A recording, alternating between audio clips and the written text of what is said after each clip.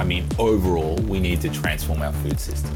Our food system is showing us that it is not resilient, and this is it's being impacted by these major drivers that are happening around the world. Today on Dirty Linen, we are continuing to talk about sustainability in the food space, in hospitality.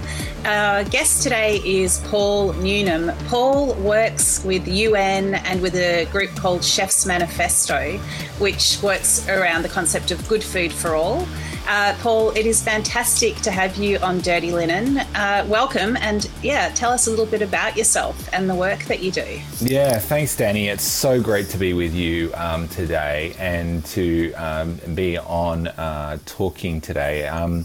So I work with at the global level.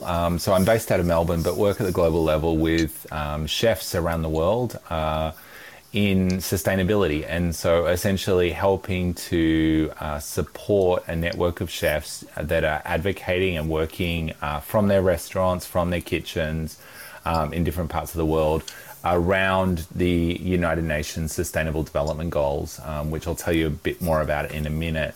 But we essentially are helping to try and drive forward this idea of good food for all.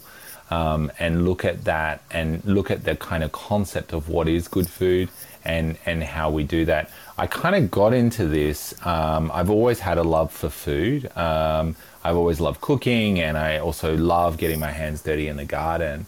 And so there's always been that kind of connection. But I initially started working for an organization, World Vision. We worked in kind of poverty alleviation. I was involved in the 40-hour famine, which some people may know about, running that at the state level and then at the national level. And so it was really about trying to help support food security and humanitarian work around the world. And it was as I continued to do that and, work with friends who were in the food space as well, who would often come and try and support the work that we're doing. And they would talk about hunger and things like that. And because they were, chefs working in food, what they would find is on their platforms that often they would lose followers when they started talking about hunger, because people came to their platforms to celebrate really good food.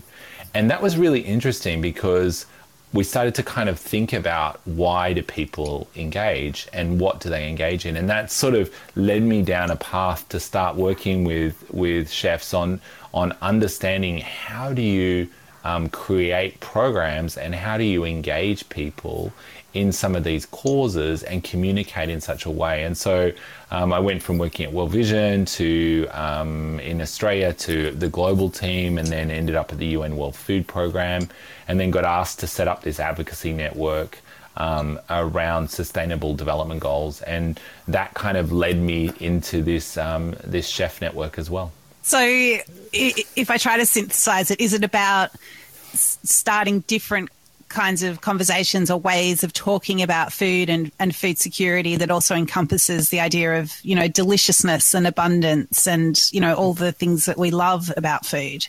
Yeah, 100%. So we basically decided to kind of flip the narrative somewhat and talk about the positive in food and talk about the fact that everyone on this planet should have access to good food.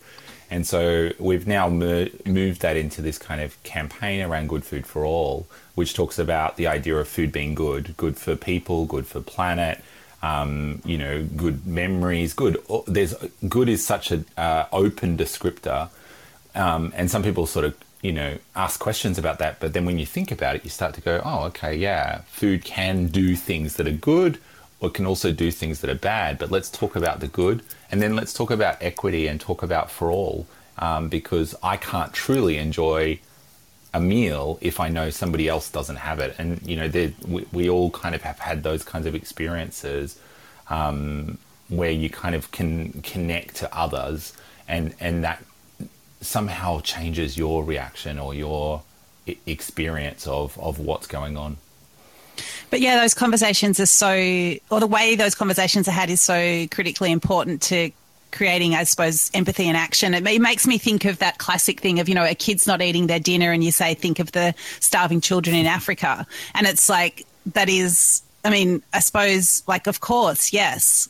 But on the other hand, it's a very disconnected way to start to think about, eating your own dinner, but also, food security. Yeah, and I think we've attempted to try. I mean, at the heart of that question is trying to kind of help give people perspective, and I think perspective is so critical in our food system, and for all of us to understand where we sit and how lucky we are if we get to enjoy beautiful seasonal food every day. Versus some parts of the world where we don't. And I think getting that perspective is really, really key. But I think we also have to be really careful in those perspectives because they can also set up kind of preconceptions about things. And, I've talked to friends in Africa who say, stop talking about Africa as, needing food. That's one narrative. The other is this is where all these amazing ingredients come from, all this amazing food. And so you kind of get into these discussions when you spin around a conversation. And I think it's so key. Love that. So I know that people working in your space rattle off SDGs, Sustainable Development Goals, but I feel like there isn't actually that much awareness out there about what these Sustainable Development Goals are. So can you just tell us a little bit about them? Yeah, no, my kids often mispronounce that acronym, and it becomes a very different conversation, as you could only imagine. But SDGs, or the Sustainable Development Goals, or the Global Goals, is essentially a plan that the international community has set to address the interlinked challenges from poverty to hunger to gender equity to a peaceful world. And so this was adopted in 2015 by all the UN member states, so that's all the countries in the world, essentially, and basically it's an agenda for like a shared blueprint for peace and prosperity for people and planet. And at the heart of this is these 17 goals, and 17 sounds like a lot, but when you actually think about the fact that this is all about interlinked, connected issues, it actually makes sense, and under them are measurements and everything, but it helps us to kind of, as a global community at the global level, to think about these big challenges and then also provide a call to action for countries to really take into account those linkages and move forward the agenda. So I know they're interlinked, but can you sort of tease out some of the SDGs in relation to food? Yeah, absolutely. So, food systems, and if you think about food as part of a system, food touches all parts of our lives. And so food is essential for us to thrive, to be able to grow for life. And so in many ways, food touches all of the goals, whether that be education and thinking about the fact that if you don't have the right nutrition or the right food, you can't concentrate in school, you can't thrive, to gender equity, where you talk about ownership of farmland and stuff, and the imbalances that go on there, with women doing a huge amount of the work in many smallholder farms, yet not necessarily owning the land. And there's lots of interesting, climate, cities, there's so many elements here. But one of the goals particularly kind of often is the one that everyone jumps to when they think about food is SDG 2 or Goal 2. And that tagline is Zero Hunger, but it's more than just about ending hunger. It's also about nutrition, and so looking at the positive and negative nutrition, and so overnutrition, undernutrition, and all the other forms of malnutrition. It looks at farmer livelihoods and ensuring that farmers are getting productivity and also the right pay. And then also it looks at climate impacts, and it also looks at biodiversity. And so if you look at those things, you can't just end hunger without addressing all of those elements. And so it acknowledges the spread of those kind of issues. And so I think this is, really key when you think about the goals, is to think about and unpack some of what's below them. But they do provide a really cool framework to think about what we need to do globally. So what are some of the world's huge challenges now in terms of food systems? Yeah, I mean, that's a a big question, and one that you could talk about for an awfully long time. But let me try and, especially at the moment, I mean, we came into 2022 with three big C's, as I would say. So COVID, climate, and conflict. And these have been shown globally to be major impacts on our food system. Because if you think about each of them, COVID for the last 3 years, we've seen global rates of hunger and malnutrition be on the rise, and in the shadow of the pandemic, that's increased. We now have between 720 and 811 million people facing hunger in 2020, according to the key kind of SOPHI report, which is the big report that comes out. And it always looks back. 2020 seems like a long time ago, but you can't give figures for the future. So we always have to look at where the trend's going. Healthy diets have been out of reach for about 3 billion people.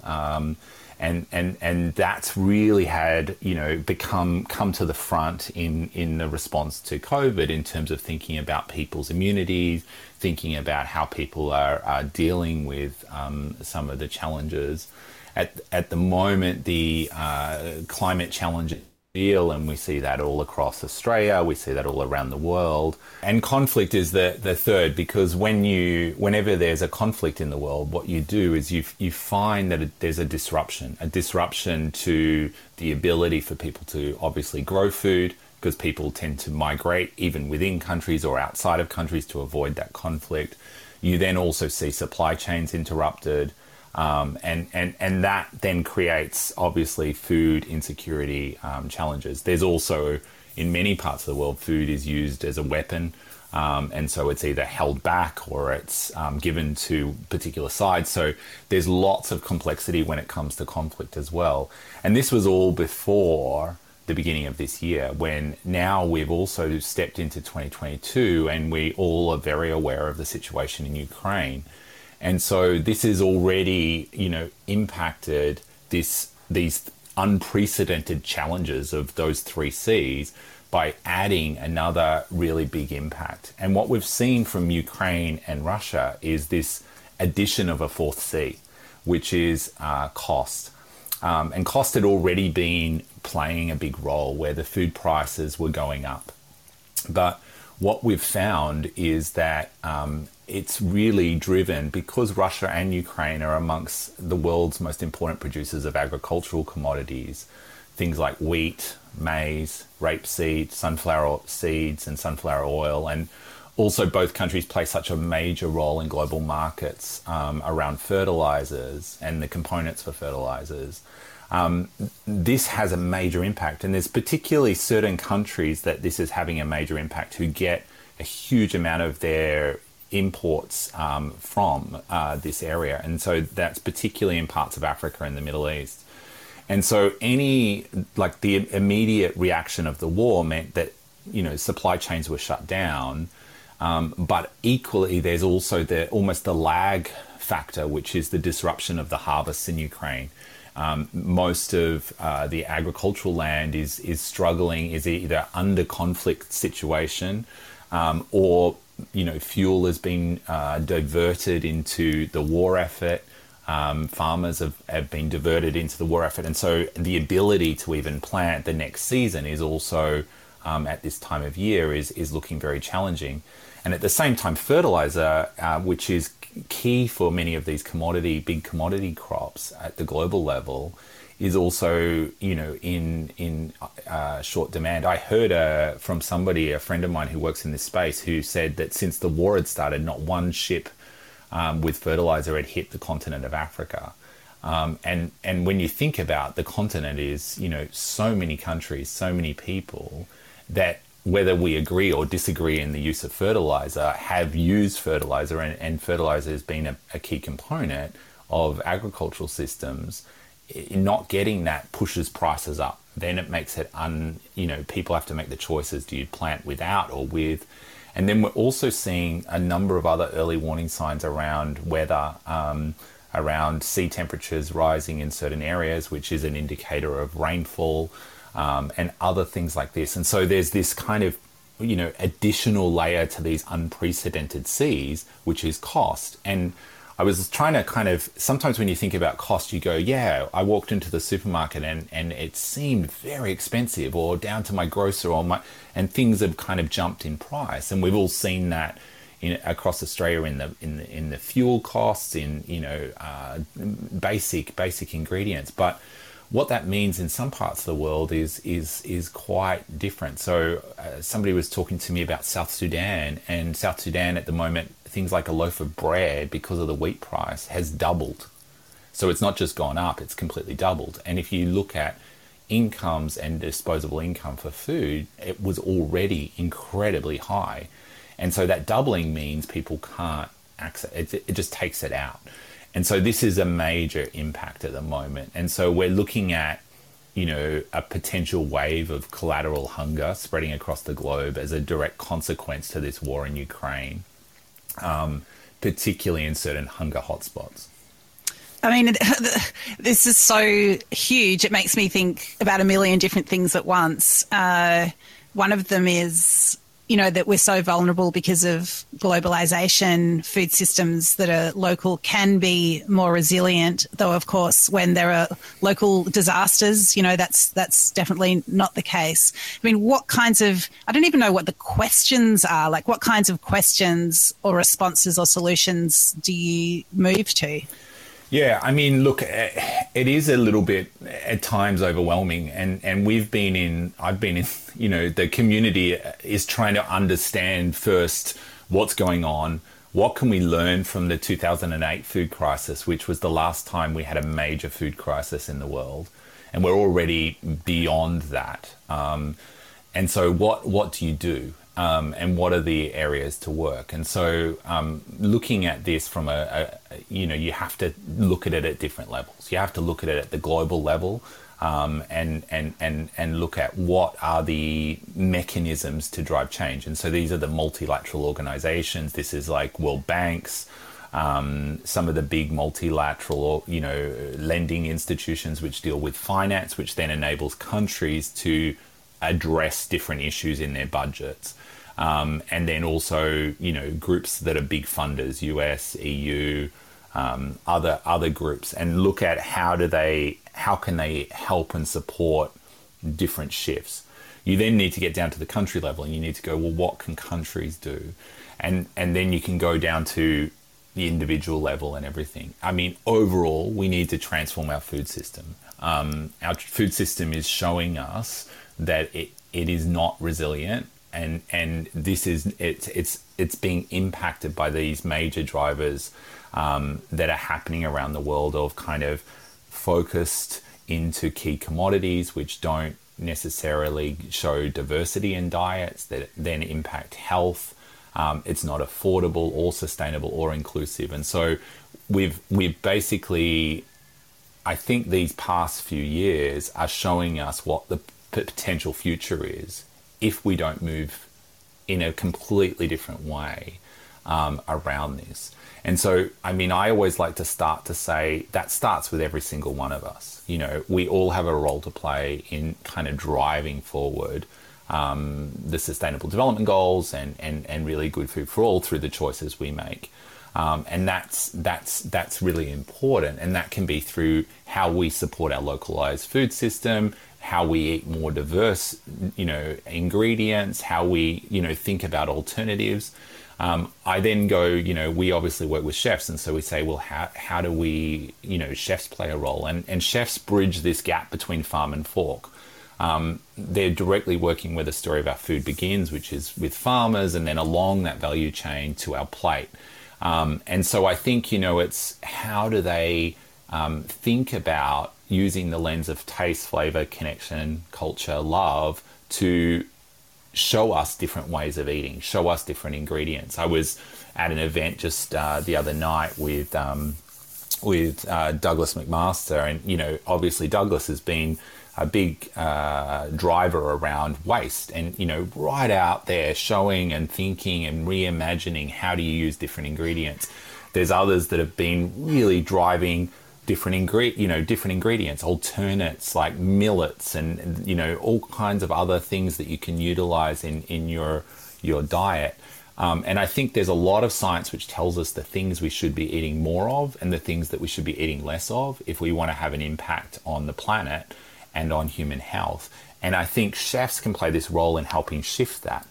And so I think that's really key. And that's where and why the Chef's Manifesto existed, is because it creates these kind of thematic areas which create like a framework for people to think about the work they're already doing around biodiversity, around livelihoods, about seasonality, about plant-based ingredients and different things. And then using that to help drive forward some of that change. And through sort of profiling chefs' work around the world, what that does is it helps to give inspiration to people. It helps them to think about that. But at the global level, you know, I think there's some interesting things. I was reading an article in the Times recently from that had one of the authors is Agnes Kalibata, who's led the UN Food Systems Summit last year, and she talks about, you know, the fact that we need to keep trade open, because what happens is in this global situation is people get protectionists about their own. So like Australia has a lot of wheat, so it kind of closes down the borders and says we're going to keep our wheat and stockpiles it. And then that makes it worse on the global, you know. And so we've got to kind of have this concept of there is enough food in the world to feed everyone, which there is, even in this situation. It's just not in all the right places. So how do we move that around? How do governments, and we ask governments to think about this in the way that they support, you know, everyone getting access. We need to think about production. How do we, in the most appropriate way and the most sustainable way, think about the food shortages that are coming and increase production through using innovation, through technology, those kinds of things in local areas, and then getting that into the supply chain.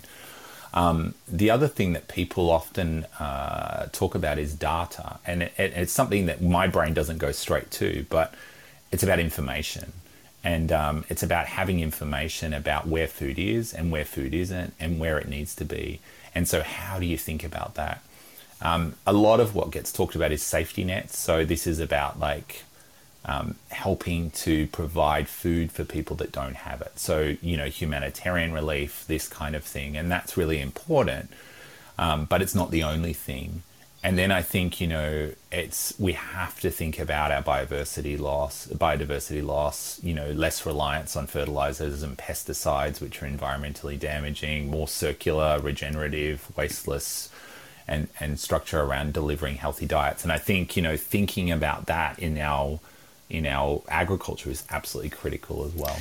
Wow. Well, again, so much in what you've said. And for people who don't know about Dougie McMaster and the work he's done, so he's worked at a restaurant called Silo in the UK, previously worked with Joost Bakker here in Australia on a no-waste restaurant, Silo.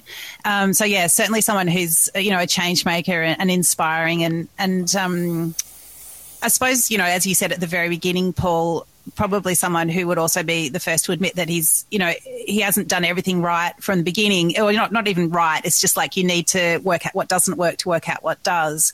But so dogged, I suppose, in just continuing with that work, which is both it is actual change, but it's also a showcase of what can be possible when you think about, when you just don't let yourself off the hook in terms of thinking about waste and being as sustainable as possible. Do you think that's a fair description?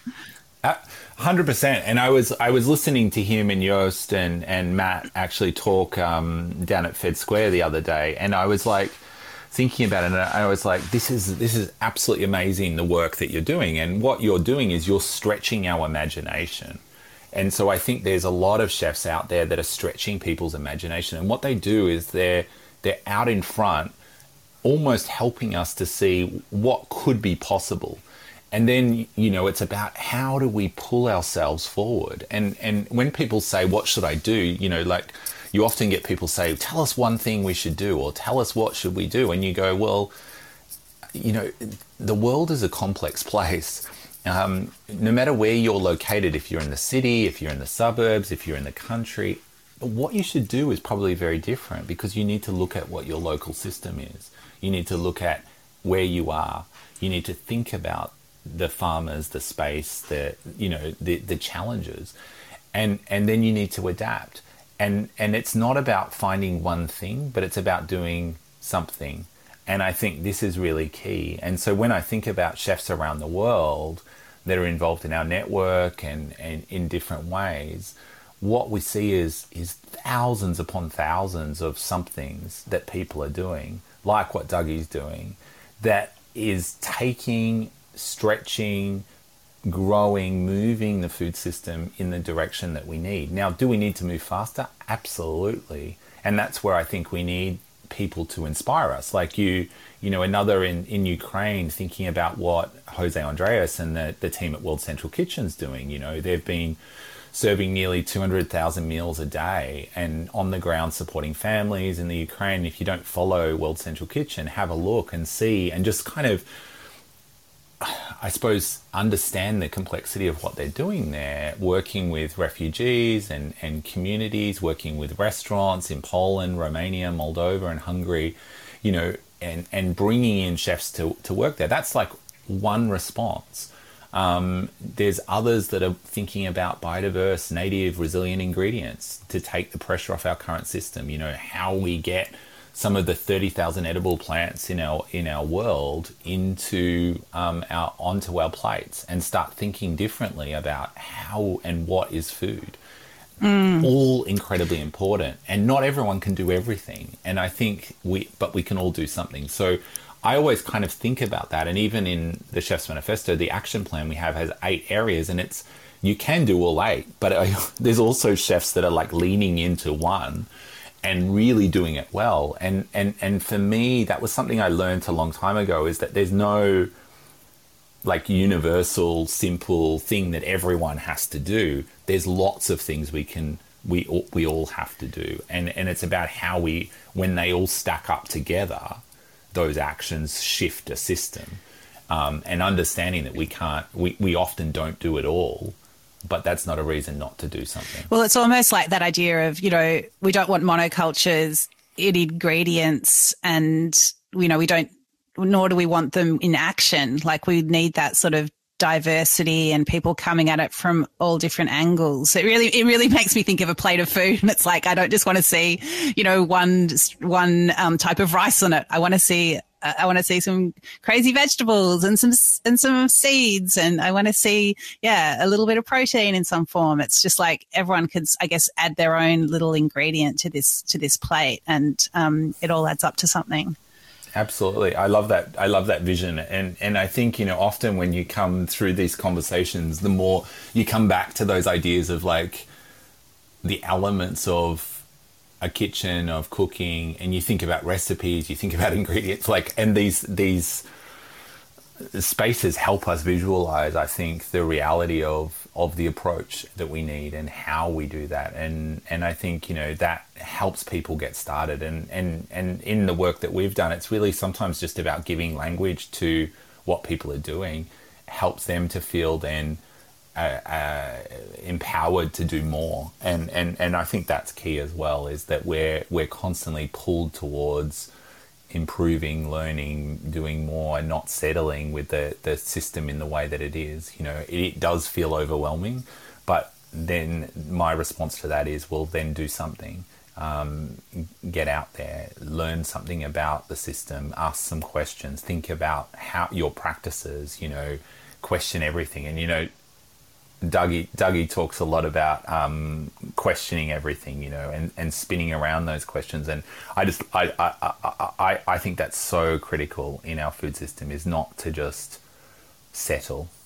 Paul, can you tell us about someone who's part of the Chef's Manifesto that's, something that's really inspired you? Yeah, there's so many stories of inspiration out there, from chefs who have really kind of leaned in and thought about different issues and then really applied it. A couple of quick examples. We have a range of different partners in India, and one of them has been very particular about promoting millets. Her name's Anayata Dondi. And she is a young chef classically trained, works in Farsi food, and she has really championed millets mainly because of the nutritional benefits, because of the fact that they use less water. And so really through her platforms really brought millets out into the mainstream, made them more attractive, more seen. In India. Many people feel like millets are food for people who, they're poor food, or they're food that you eat when you can't afford rice. And so championing ingredients like that to me is absolutely critical. Another chef, Connor Spacey, who is a great friend of mine from Ireland, he is involved in corporate catering, and many people think about corporate catering and they think it's one of the least sustainable or more challenging. But Connor is, they're running, a massive operation of corporate catering, but he does all of his sourcing within 40 miles of each of his sites. So each of his chefs that runs these catering units has to think about the food system within their space. They have a zero waste kind of approach as well, and so everything's used, and he really pushes that and asks those questions. Like he was telling me the other day that he was going to their coffee supplier and asking, what are the things that you don't send me? And the coffee supplier says, no, I send you everything. And then he said, no, is there anything that's left over from the process of you getting the beans? And then they found out that the coffee husks were being left. So then he said, well, send me the coffee husks and I'll see what I can do with them. And so he was talking about using them in marinades and getting super creative around the way that he did that. And what I love is that kind of challenge, that questioning, that drive. But what I love is that that's not just at a fine dining restaurant with, 100 covers. He's doing it where he's, multiple sites feeding, I think 2 million meals or something. And really doing that at scale at universities, at government departments, at corporate venues, and then really trying to change that system. And obviously there's a challenge. It costs more, but people are willing to even think about their procurement and everything to get this kind of approach. And so I find chefs like that are driving forward the change on so many levels. There's so many chefs out there that are also really sort of championing plant-based ingredients in such a way to elevate them and think about that. And why that's important is just because for so long we haven't really focused on plant-based ingredients. We're focused more on animal-based proteins. And so chefs really driving that forward in markets and making things more, getting more creative with plants, I think is really important and helps in the diversity of our diets and the shifts that need to happen in many parts of the world. And so seeing people thinking about that, thinking about how to do that, whether that be, like I know Tom Hunt's a friend of mine who, writes for The Guardian and is active in kind of on social media, really driving that, right through to someone like Chantel Nicholson, who's, just opening her new restaurant in London this week, but has really championed, plant-based menus and really driven that. She for many years has been running a restaurant in Covent Garden that has both a traditional tasting menu and then a plant-based tasting menu, and trying to really work through how do you communicate, how do you do menu design, how do you do dishes in such a way, and how do you work out the business models around both. Because the plant-based menu, the ingredients cost less, but the labor was more. The more traditional menu, the ingredients cost more, but the labor was less.